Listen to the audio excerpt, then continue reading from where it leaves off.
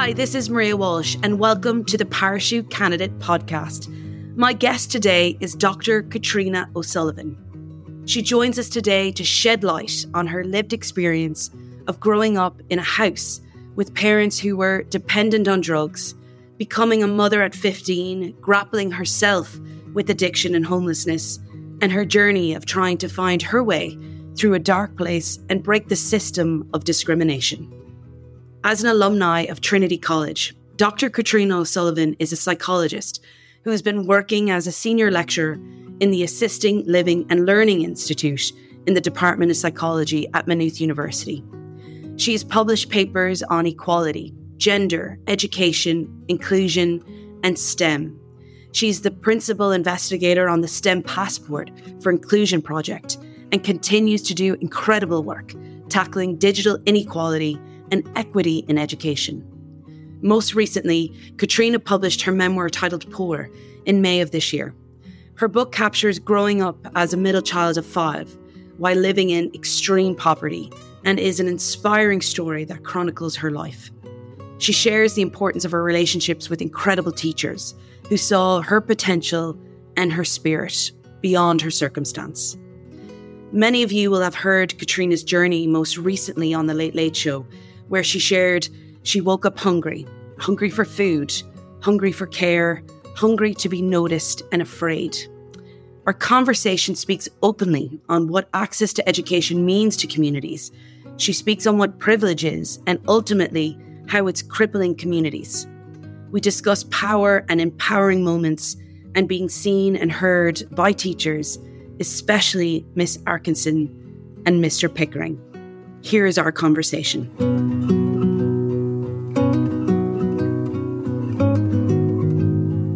I always like to start at the end. So I am a professor in Maynooth University. I'm really proud of that, actually. I'm a doctor of psychology, and I'm the first in my family to probably finish formal education, definitely to get a university degree. More than likely, I'm definitely one of the few who hasn't been to prison, which is, I suppose, an indicator of where my journey starts. So I'm here in Maynooth, and I am lucky enough to run one of the largest programs in the country that aims to ensure that every young girl, irrespective of class or condition, gets a STEM qualification before they leave school.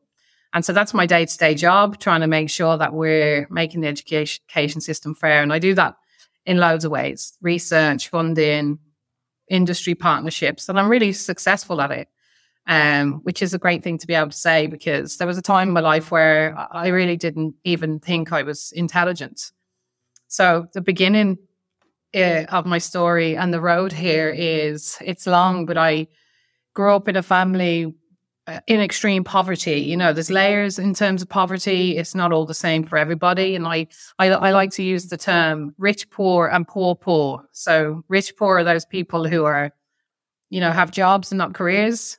They're, you know, maybe working, living hand to mouth, struggling to pay their bills, but getting by, credit union loans and all that kind of stuff. Whereas we were poor poor. What that meant is we were on the social welfare. My parents were drug addicts, the two of them, which is quite rare. Usually it's one, but in my house it was two. So what that meant was neglect, you know. And I say that compassionately because addiction is a mental illness that affects us in the worst possible way. It makes us look like we're making bad choices and messing up our own lives, and robs us of the capability to love our children and be the people that we were meant to be. And my parents, unfortunately, had that illness, and it meant that I was hungry for food and stimulation from the very earliest memories of my life. And what happened to me as a child was, when you go to school and you're hungry, it's very hard to concentrate. It's very hard to engage when you're just sitting there worried about what's going on at home. And the expectation in school is built on the assumption that everybody's the same and that we're all experiencing the same things. So while the teachers are trying to get me to learn maths and English and the words, I'm like wriggling in my seat, absolutely terrified that maybe my mom is dead or the police are there or something else. So like I was kind of the naughty kid in school, that girl that you really didn't want in your class. Can I jump in there? Many in your family? Yeah, 5 kids. With the accent, the slight subtle hint, you were born in the United Kingdom. 2 Irish parents. My dad actually was in Goldenbridge. So my dad was adopted from Goldenbridge. A lot of the world will probably know that the Irish, the church has let people down significantly in Ireland. And one of the ways in which it let people down was in children who were illegitimate, who were born out of a marriage. And my dad, there were certain orphanages that were run by the church that have been, it's been revealed that there was a lot of violence in them places, that children were mistreated. And my dad was actually in one of them orphanages for the first 5 years of his life and adopted from there. So the assumption, even though he never ever said what happened to him there, the assumption from our point of view and the life that he lived is that he suffered significant trauma when he was in that orphanage. So like one of the important points I make in my book is that, poverty and the things that predict poverty are intergenerational. And so my parents were poor and traumatized, and they gave birth to 5 poor and traumatized children. And unfortunately, in my case, like my destiny was pretty much set, I think, by their addiction and their poverty. And so I grew up, but also not just by my parents, like the system in which I lived as well has a lot to answer for in terms of the outcomes. Because like in the UK and in Ireland, back in the 60s and 50s and 60s, poor people were placed into communities together, housed together in council properties or social housing. And so what you had is high concentration of poverty in specific areas. And so what that means is, as a poor kid growing up in a council or a social housing, you don't actually see anybody different to yourself. So even as a young girl, I never knew anybody who went to university. Actually, I did, but I didn't know that because my teachers obviously had been, but I didn't know.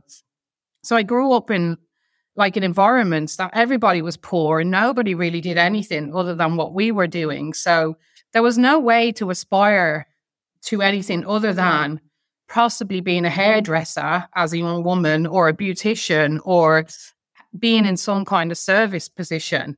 And like the level of poverty that I was in, which was extreme, the teachers in my school didn't really see anything other than me than maybe finishing school. And unfortunately, I didn't finish school because your destiny is pretty much set for you by your socioeconomic status. And I got pregnant at 15 and left school with no qualifications and ended up homeless. And so there was, and the thing that is important to me to talk about in my story is how you see yourself as a young person in that environment really restricts the things that you think you can be, and how you see yourself is influenced by what your family is doing, obviously, and what they believe for you, but also what everybody else believes for you. So while my mum and dad were messed up, I also had a lack of belief in me from the systems and the structures around me. So the aspirations were just not there. And I'd no concept that I was extremely intelligent or that I had all this potential. I just thought I was a failure. And when I left school, I genuinely thought I'm a failure, and kind of lent into the life that my parents led, which was kind of drinking heavily, being on social welfare, trying to get social housing and living that way. You mentioned there just the exception in hindsight is your teachers. And I know you mentioned Miss Arkinson and Mr. Pickering, if I'm pronouncing those correctly in particular. And they were exception versus rule. So I'm really so conscious of my language here because I want to make sure, and please correct me if I'm wrong or inappropriate, incorrect. When you grow up in that environment, and right now in 2023 in Ireland, there are kids growing up in the exact same, and you are now the exception for them. For you, at what point did you say, right, this cannot be, I am not a rule. I have to be the exception and break this for myself. I don't think I ever made that decision. I don't think anybody ever makes that one decision. So, and you talked about my teachers. So like, as a child in education, there was inconsistency in terms of the care that I received in education. So, but there was a couple of people that actually fundamentally changed my life. And they did that through caring, and seeing me beyond just the requirement of the curriculum. So the Miss Arkinson, who you mentioned, that my first experience in school, I was really lucky. She's from Ireland, she's from Tyrone. And when I arrived into the classroom, straight away, she was like, "Oh my God, another Irish girl," because she could see from my name, which was lovely. But she took the time to reach me when others didn't. So if you imagine, I went to primary school, I used to wet the bed every night. So because of fear. And so I'd roll out of bed and not wash and go to school and be smelly. And no one wants to play with the smelly kids. So I had all this trouble at home, and then no one wants to play with me in school. And Miss Arkinson actually, she used to give me a wash every day, or she taught me how to wash myself and gave me fresh clothes, but in a way that was non-shaming and was really kind. And she was like, "Katriona, we're just going to show you how to love yourself, because we love you and we think you're an amazing girl." Really kind of met me at my level. And I knew she was good. And so it was easy, even though I was ashamed, I knew that she cared, and that was fantastic. And she did other things that built me up. And sometimes in education, I think we forget the importance that teachers have on how children feel about themselves, not what they can do and be, but how they feel about themselves. And I like to use this analogy of like having lights placed inside of you that, it was very dark in me as a child because of what was happening in my life. But these people, they placed little lights inside of me that actually shone when I really needed them. When I was alone and I was scared, I used to be like, "Oh, Miss Arkinson thinks I'm something." So I had that experience with her, and she used to give me jobs.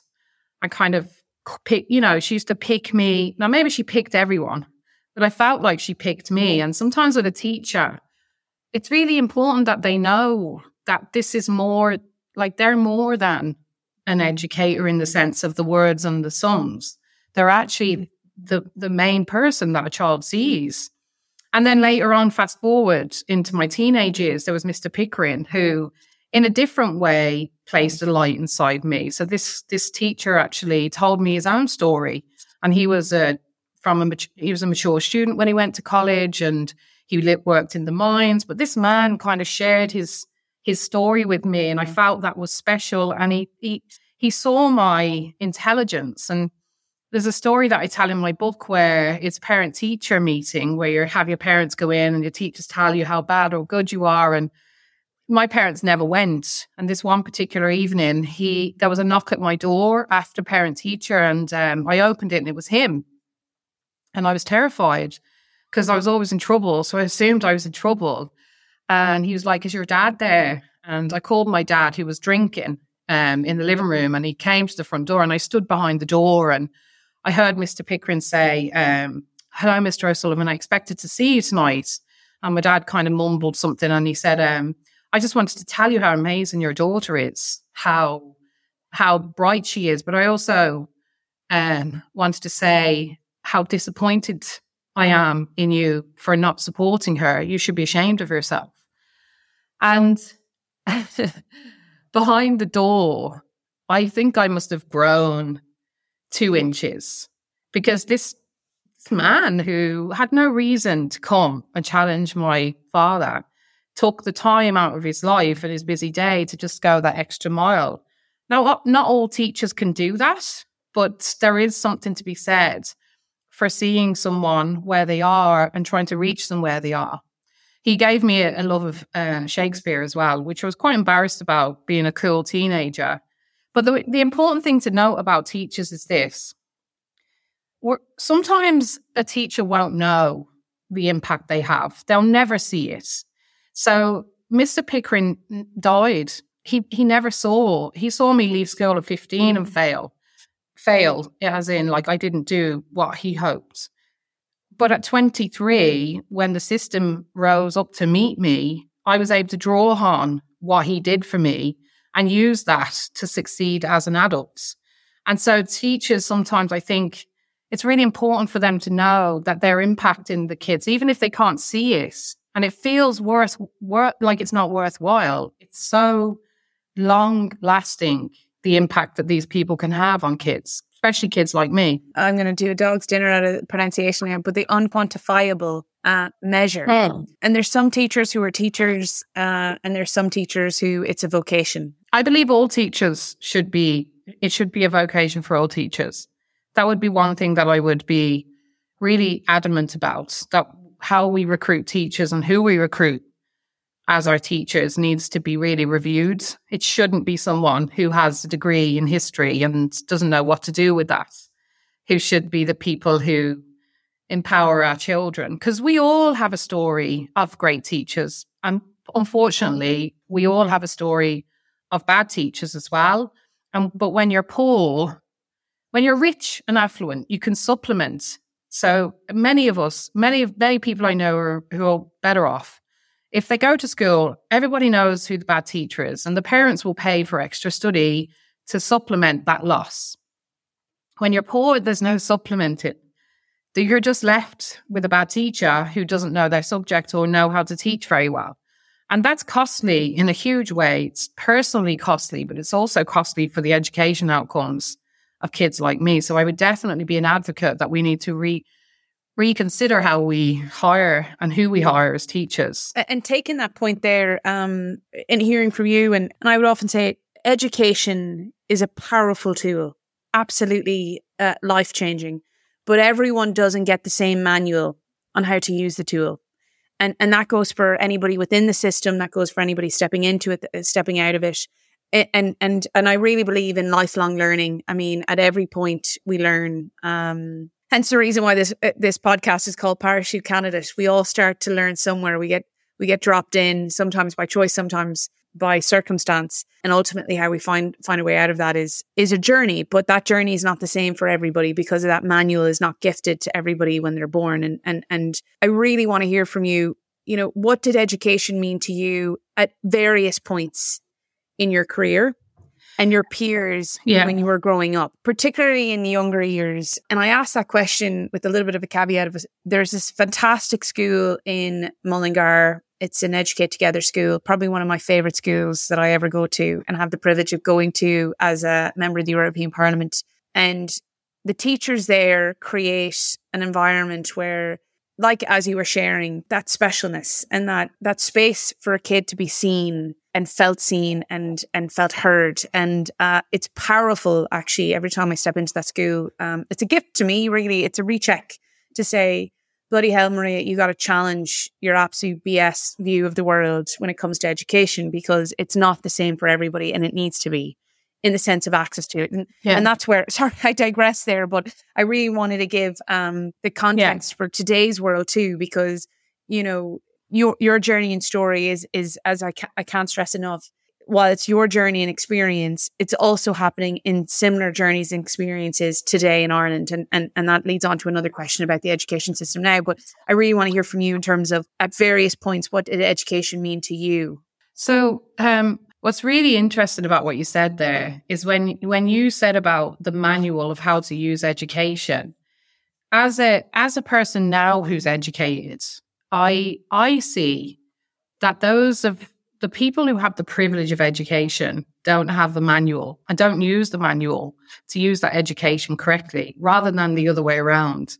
So like so what education gave me, it's very hard to explain it in words, but if you imagine half of the room is darkened. So like I had a very basic way of processing the world, and the very basic, because I believed what I was taught and what is taught by politicians in the world, in the country, and in England and Ireland. And that is that you you're responsible for your own life and you can be anything you want to be. All you have to do is work harder.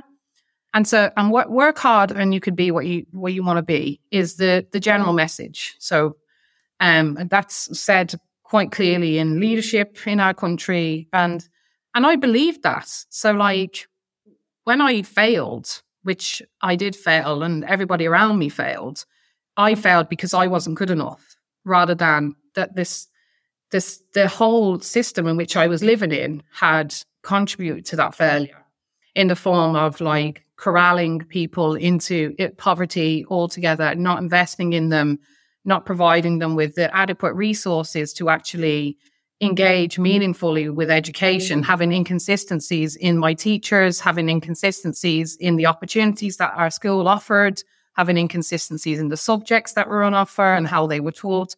All these things I internalized as being just basic maths. I'm failing, I must be stupid. And there was no actual ability, there was no criticality really in how I thought and saw the world.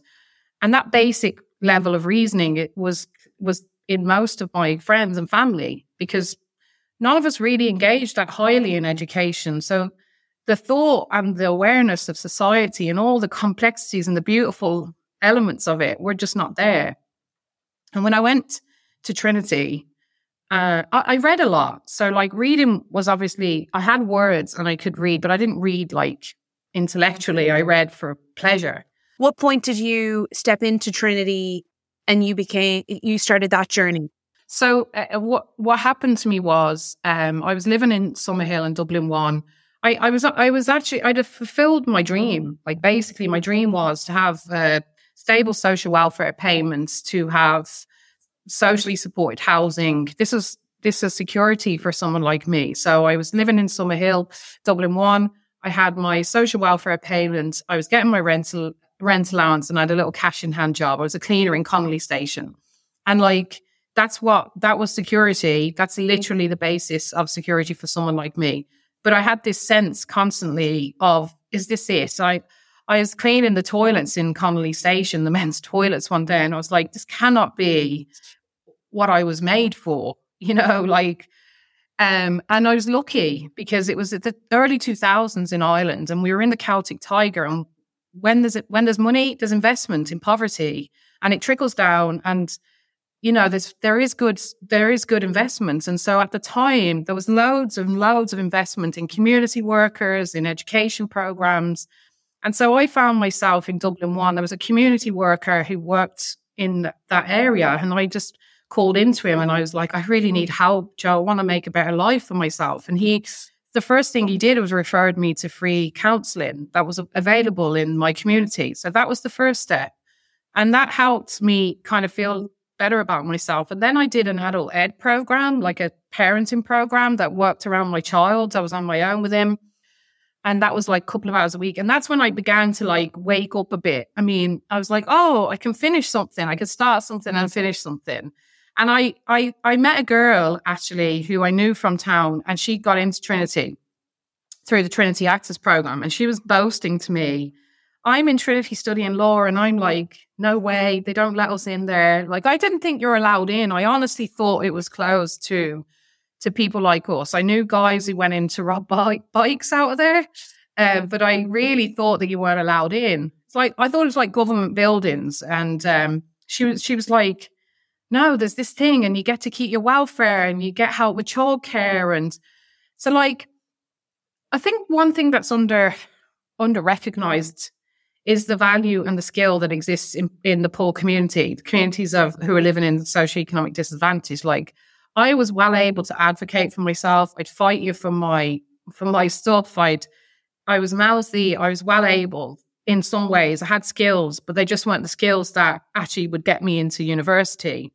And I marched over to Trinity. I was literally like, if she did it, I could do it. And I marched over and I knocked on the door of this program. And I was really lucky then as well because the Trinity Access program had only started. And they were just willing to take a chance on people. It's very hard to get in there now.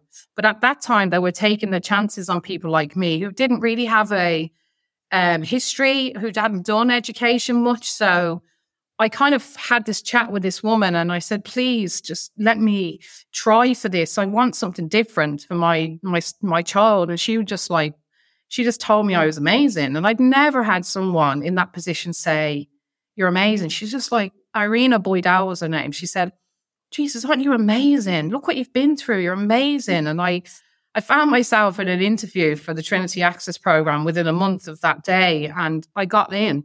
And when I started, that program is aimed at poor people. I had funding for childcare. I had my lone parents benefit was kept. And I also, because that security is really important and it's not a negative thing. It's like, if you lose that, how are you going to survive? That's the way I thought. But the education piece was absolutely phenomenal. I don't think I've ever lost the desire to keep growing and thinking, because I had been drained of that my whole life. And all of a sudden, I'm like reading Othello and seeing the themes and reading psychology, and I'm producing essays and they're telling me I'm good and I'm clever. And it's just unbelievably satisfying and esteem building to be told by a university like Trinity, not only are you good enough, but you're actually really intelligent, which I found that I was. I didn't know that. There's rocket fuel up here and it'd been sitting there dormant, waiting to be fired. And so, but the hard thing about education is that it makes you aware. So like sometimes I miss ignorance. I miss just the basics, because when I went to Trinity, I learned that I'm really intelligent, but I also learned that the system is rigged, and that university and the structures around it and the skills that feed into it are actually designed for people who have money, who are affluent. And the hardest lesson was that all the people know it and they decide not to do anything about it to make it fairer. And as a person who knows that I'm poor and I'm here, and that my family and friends, they're also poor, but they could be here, but there's no change in the system to allow them. It was really saddening and upsetting and hurtful. And so, yeah, the education piece was inspiring, but also it made me really angry, and it made me really feel like we need to do more to make the system fairer. For that then, to pick up on that and lead into it, the barriers then, for you, what is it? I don't want to put words out there. So that in it. The barriers were knowing someone who'd done it ahead of me. And then the security of knowing that, like, I wasn't going to lose my rent, my supports, my supplements, all that stuff. That was really a barrier. And then who's going to look after my child? So like having childcare or subsidized childcare, they were real barriers to participation. And I was lucky because I got so much help with them things. At that time, the system was different. And also then I had the Vincent de Paul, the charity coming and giving me Christmas presents and helping me, supporting me with laptops. So there was loads and loads of, the barriers were definitely system-wide, like potential-wise, like we're all good enough. Like we just don't have opportunities that are the same across the board. So like potential, actually, I would go as far as to say that I probably have more skills than the average person that was in my class, because I know how to survive, and I've learned to advocate for myself and manage money and manage time in different ways than some of the other students had. So I kind of had a heads up on some of the things, but the barriers were definitely the financial, the making it clear, like this is not going, you're not going to lose anything coming here. You're going to be safe. You're going to stay supported. And then also knowing someone ahead of me who'd gone was really important. It wasn't essential because you can meet people in the system who are good and you can relate to it. And then the other piece was, the childcare for a mother. So for me, the motherhood piece was really challenging. And then I know in your book and I'm surrounded by your interviews right now around me, but previous ones, the inclusive learning environment piece. Given where you are now in terms of Maynooth University and your continuous I mean, this is an education. So your continuous learning to when you were a student and even down to when you were a kid in Miss Arkinson's class. Like, how has that journey been? And ultimately for you, what is the best way for an inclusive learning environment? Oh, like, my view is that education should be designed for people on the margins. So like my view is that, like, when we design our classroom, we should be actually speaking to the people who are most unlikely to engage or find it most difficult to engage, and that should be our target. As it currently is, we focus on the majority, so we design our stuff for the middle learner, the person who is going to make it through probably anyway, and we accept in some ways that there's people that are always going to be on the periphery. But like, if we flip that around and actually think about what do we do to reach that person and ensure they're at the center of our curriculum and how we deliver the curriculum and how we structure the classroom, then everybody else will be fine, because they're going to get there anyway. The more affluent in our classroom, or the people who have more, generally going to get where they need to get anyway. But it's really important. And like, inclusive classroom, it's a hard term. Like, I do feel for teachers, particularly in the school environments. So, for example, like, some of the really important things that need to be done is, like, smaller class sizes are essential. Like, if you go anywhere in a disadvantaged community across Ireland, the class size just increases hugely because we're not investing enough in education in the areas that it needs to go into. So, like, inclusion needs smaller numbers, firstly, but it also needs then the creative thinking around what do we deem to be success in our system. So, is success how many numbers you know, how many words you know, or is there some other way that we can assess that? Like, I have loads of opinions and views on it. The hardest part for me in Trinity was realizing that I don't belong there, and having to go there every day and know that I am very different to your normal students. That was very different. That was very difficult. And there wasn't much celebration. There is celebration. So you might see TVs and articles and newspaper articles about the Trinity Access Programme or inclusion. But in reality, what that looks like in your classroom, you don't see it that much.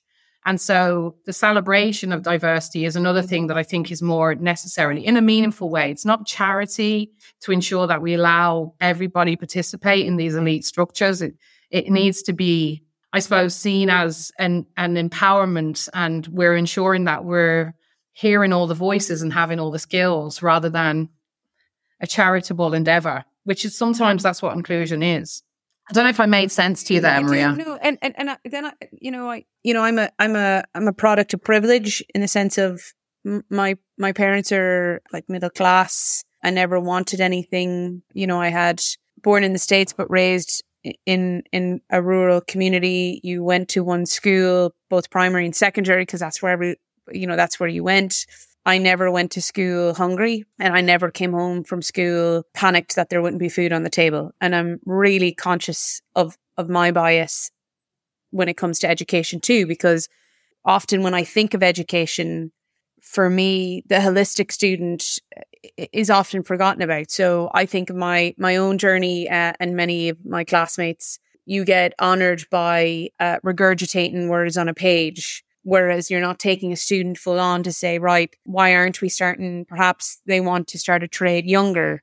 So they're going on an intercert, and they're starting their journey into the workforce earlier. They're getting access to hot meals in school now more and more. But, the question, I was like, isn't that great? But actually, why is that hot meals are so important to have?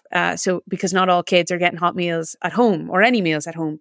So in my own journey in the last couple of years, particularly with the political lens on, I'm like, wow, there is equity and it's very broken, and there's equality and it's even further broken. But I often have to challenge myself around, to your point, what is success in our education? Yeah.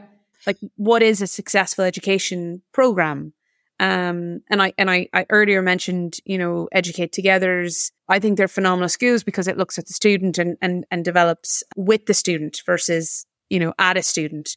But what do you think when I say all of that? And please, absolutely challenge me, Katriona. Okay, so like when I got the email to be on your podcast, originally I was like, I'm not being a token poor person on the podcast. Okay, I'm going to be really honest, because I was like, you know, my view is this, right? I have privilege. I would have loved to grow up privileged. I would have loved to have two parents who were nurturing and had an education that was equal, and all the opportunity was open to me. Like, I did not begrudge anybody their privilege. What education taught me, though, was, especially the education I got, which was excellent from the best university in Ireland, was that when you're educated, you have the capacity to think critically about society. And that capacity allows you to see the inequity that exists in our system. And if you choose to do nothing about that, especially when you're in a position of power like yourself, Maria, or other people are in political roles, then you're complicit. So the child that struggles and is not getting fed it's not that they're not getting fed because their parents are no good, which is actually rhetoric that happens within the political system. They're not getting fed because their friends are bad. They're not getting fed because poverty reproduces itself. And we as a state, an educated state who have enough money to solve this problem, have chose to ignore it and continue to keep our own privilege. And so, like, when you say, I would say back to you, you know, what are you doing with your privilege at the end of the day? So it's good. I'm delighted that you had that middle class life, or a good life, and that it was good for you. But it's like, what are you doing are you doing stuff to reproduce the inequality, or are you actually doing the stuff that is required, which is the hard stuff, to change the structures that are in place that keep this going? And from what I can see, so like free school meals, like, we're not going to solve poverty in one generation and its impact is not going to happen. But like, providing every desk school with hot meals is a game changer. At least you're not hungry. That gives people the opportunity to engage in education, which is a game changer for children. So like, that's a really essential piece of this. So I don't want to sound controversial to you. No, not at all. In success terms, for me, what success is in education is ensuring every child sees every opportunity and then makes a decision based on that, based on having the opportunity to be and do everything that is out there. And as it stands currently, that's just we're nowhere near that. Like, even in the when we talk about Leaving Cert, and when the results come out and loads of kids in deaf schools don't get the points and loads of kids in private schools do, what will happen is we'll have conversations about all the wonderful apprenticeships that are available for the kids in the deaf schools. And the reality is that just keeps reproducing those who are in the service professions and those who are not. You hardly ever see a kid who went to a grind school becoming a plumber. It doesn't happen very often, because that is a low status job and will not give you the affluence you need to participate meaningfully in the good life. So the education, I think. Point, but I mean, I have a group of mates who would have had access to grinds and chose for themselves an avenue to apprenticeships because that's what they really wanted to do. So I do hear your point. I just want to make sure, you know. Oh yeah, but they had the opportunities. So like, they chose that, which I think is wonderful. Like, don't get me wrong, my husband's a carpenter. I've no issue with people doing grinds, but the people in the deaf schools who don't get the points, who don't know that they can be all the other things, they don't choose that. They're not disregarding going to Trinity and becoming plumbers. They're going, this is all I can be at the end of the day. So like, your friends who choose to become, which is one, like, we need more of that. We actually need more people from all walks of life to take apprenticeships, and all people from all walks of life to go to Trinity. Yeah. But the reality is, as it stands, we don't have that. And it's like, how do we meaningfully change these norms? And like, we can't do it. Like, no, I can now in my position because I have some privilege, but like, poor people can't actually change their own lives. Like, it's too hard. They don't even know the options. It's really our job as those who are educated and privileged in society to try to ensure that everybody has equal choice and opportunity. I hear your point. Sorry, I heard something else, and that was my own BS that was hearing it. So thank you very much for joining me through on that one. Access to opportunity and choice is often what's not on the same page for everybody else. And I heard you on that. Picking up from what you just shared there, do you think education in Ireland is changing? I think, it's definitely changed. So like even the completion rates, obviously like in the last 30 years, we're at 98 or 96% of kids are completing. I definitely think it's changing. I don't think it's changing fast enough. Like access. There's great programs that run separate from the core of our education system. So like there's great programs like the Trinity Access Program, Maynooth Access Program. There's loads of wonderful things that run on the periphery to try to adjust the completion rates. But who gets access to them? It's not always easy to get access and information. Like we do have great things like the HERE scheme, the DARE scheme. So like, it is changing. I just don't think it's necessarily changing fast enough. And I think there's a lot more that can be done. Obviously, there's always a lot more that can be done, but it's definitely changing. And it's heartening to see the change. It's heartening to witness more kids like me come into university and, avail of jobs that they'd never think of. So yeah, it's changing. It's just not changing fast enough. And I'm worried that we're going backwards. Like again, we're in a moment of money in Ireland. Again, we've got all this tax coming in. We're doing really well financially as a country, but we haven't reinvested the way we did in the early 2000s in education and community and creches, in poverty in the same way. And that worries me that the value isn't there and that we don't continue to do the great work that we've done. Like I said, if I was poor today, if it was today, I wouldn't be here because the system has changed so much that I wouldn't be able to avail of the same supports that I did back in the early 2000s. And that worries me a lot. Those supports that you mentioned, though, is like access to childcare, access to support so that you can continue learning and not worrying about the supports in place for, in terms of social housing, medical support, etc. Is that what you mean by that? Okay. Yeah. So like you lose one, you gain one and you lose one. And like, I'm really cognizant of saying these words publicly because there is a general idea of people who live in poverty that we're bludgeons. We want to live off the state and all that stuff. Like, so I'm always worried about speaking about it, but like it is a mindset that you inherit and you're taught from a very young age to have this dependency because otherwise, what else do you have? So it's survival. And when people are trying to survive, they really can't plan for their future and think about activation programs and all the great things that are out there in the system. And so I want to really stress that, like, by empowering me as one woman, like, the future of my whole family has changed. So, like, investment now actually saves so much down the line. So, like, I'm paying loads in tax. I've 3 kids and they're going to university. They're not going to be on social welfare. They're not going to have the medical issues that go along with poverty. All of these other costs are reduced by actually investing meaningfully in people. So I want to be, I'm conscious of saying things that, reinforce negative stereotypes about people in poverty because like I said, remember, I didn't have a choice. There wasn't I wasn't like optionally going, well, I'm not going to do that in favor of this. This is all I knew.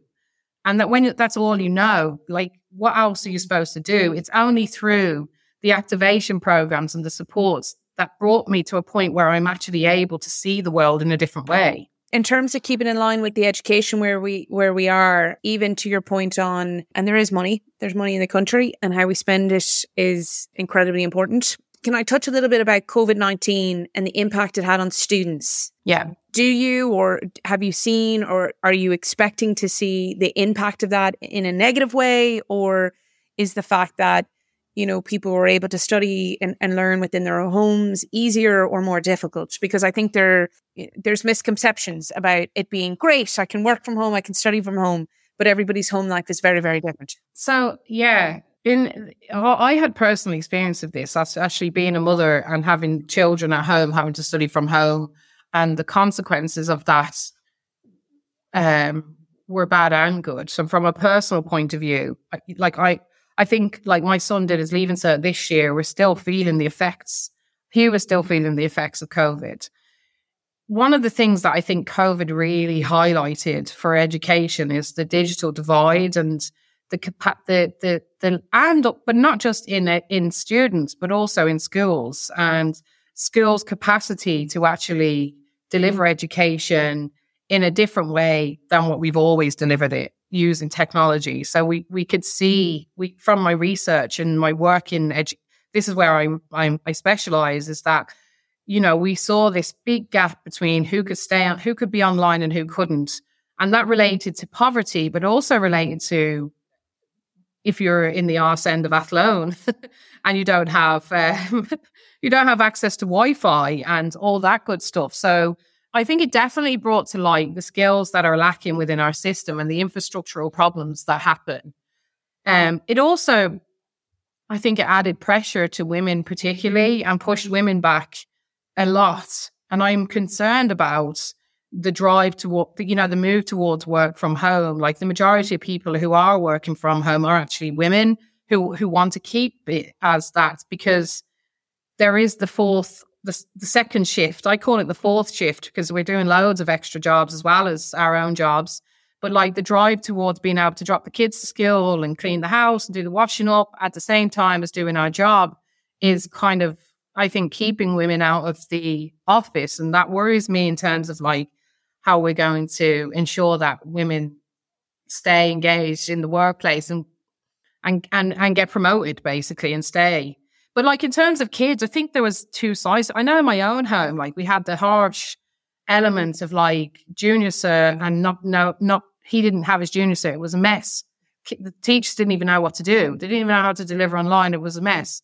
But we also had this kind of relaxing time together as a family that's sometimes missing when you have to get up at 9 and drop them to school and bring them home at 3. So there was learning that went on and connections that happened that was lovely. And I think it's sad that we haven't really we've jumped straight back into get the Leaving Cert normal, get the points, get the thing. We haven't been able to kind of grasp the moment and say, let's change the Leaving Cert. Let's let the teachers do some of the assessments.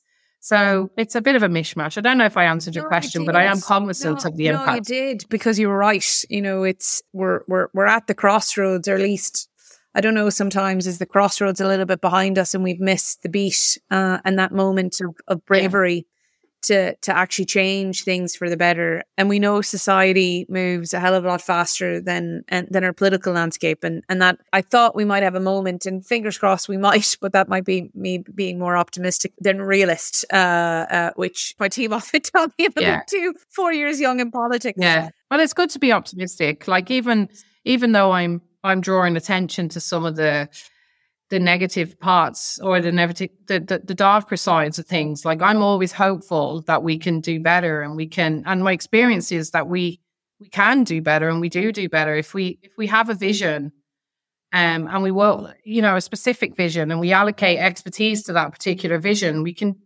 move mountains. Like we're Irish at the end of the day. We've survived so much and we're strong as a country, but as individuals as well. So like, while there's so much not right, there's also a very strong, resilient, educated group of people in our country that can actually make these changes. So I'm always hopeful. I want to pick up before we wrap, but I'm conscious of your time.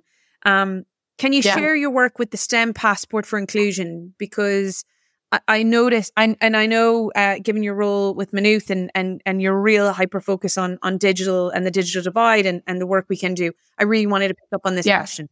Yeah, so one of the things that emerged from our work during COVID was obviously the digital divide, but like there's a STEM, we're in a STEM revolution at the end of the day. All of the jobs, we just need to understand technology to be able to engage in life and science. And one of the observations from research is that there's a certain groups that actually are least likely to achieve a STEM qualification and are least likely to work in STEM jobs. And that's not just girls, because girls are underserved, but not all girls are the same. And girls who are in working class communities, girls who grew up in poverty like me, are the least likely at the moment to engage in STEM qualifications and skills, STEM subjects, because they're not on offer or because they're socialized out of them. And they're really at risk, and not just of obviously not developing the mindset that can think critically about science and developments, but in terms of the economy, of not being employable. And if you leave women, working class women, undereducated, what will happen is it will reproduce itself. So we actually develop, there's no issue with these women. There's these girls, there's so much potential. It's just the system doesn't actually suit them. So we developed a systems approach to ensure that our goal is to ensure every girl, irrespective of class or condition, graduates from school with a qualification in STEM. And we partnered with Microsoft, SFI, and the Department of Education. They funded us. Basically, what we've done is developed a kind of a two-pronged approach to this problem. The first one is we've developed a STEM qualification that 5,000 girls in deaf schools across Ireland will achieve in the next 2 years. And they will graduate from a university in their community with a STEM qualification. And they'll be able to use that qualification for 50 Leaving Cert points towards STEM courses within that institution. So, for example, we link with girls in Inchicore, girls in Tallaght. We have now a program that we run in their schools. They get a qualification. They're a university students, and they get 50 Leaving Cert points. They can come and study engineering here in Maynooth, or they can do computer science here in Maynooth with that. That's the first thing. Pathways, qualifications, turning them on to STEM. But in the program itself, what they do is they do loads of stuff on the Sustainable Development Goals. They learn how to design products, present, send emails, think critically. So it's like skills for everyday living in all jobs as well. Then the other piece is mentoring. Girls in working class communities have loads of role models. I saw some amazing women when I was a kid who got up early, worked hard, fed their families, but they just don't know people in high status professions. And the people in them professions don't understand inequality as well. So we have this Mentoring for Equality program where every girl gets to meet a woman or a man now who actually works in a high status profession. And we developed a micro-credential that actually teaches industry about inequality. So we're trying to educate industry so that they can create pathways for the girls as well as allow them to form a relationship. And we've been really successful with it. It's 1.2 million in funding. We've got 3,000 girls registered for this September, and we're partnering with Munster Technological University, ATU, all the universities we want on board for this. Powerful. It's brilliant. And you know what though? What my favorite part of the program, obviously the girls always excite me and empower, but I know their skills. I worked with girls like that for years. I am one of them girls. What's really exciting is actually to see the impact on the micro-credential on the women and the men in industry. So actually teaching people in elite positions about inequality is game-changing as well, because they don't really know what they can do and how they can help. And we give them that information. So we're creating this army of people who just want to do more and make things a little bit fairer, which is great. And it's great to be leading that and just feeling like I'm taking my own privilege, which is my education and my poverty, and using it to try to make things a little bit fairer, which I'd call on everybody to do. As we heard from Dr. Katriona O'Sullivan today, education is powerful. However, barriers to education and inclusion still remain. As a policymaker, this conversation really hit on the impact many face when it comes to assessing education and feeling seen. In 2021, the European Commission reported 25% of children in the European Union were at risk of poverty. While Katriona and I discussed poverty and the positive impact education has on people and communities from an Irish and UK perspective, I fundamentally see the value the EU can be and needs to be here. On Katriona's website, she shares, "We love a rags to riches story, and we love to see someone triumph through sheer determination. But the story is rarely that simple, and my story isn't anyway. It's extraordinary to think how lucky I've been." After reading and hearing Dr. Katriona O'Sullivan's story, I hope this leaves you, as it has with me, the understanding and drive to be a powerful teacher, a more understanding community leader, and promoter of education to all, not just some. I encourage you all to read Katriona's book, Poor, and as Brendan O'Connor rightly shared, it should be on every Leaving Certificate reading list.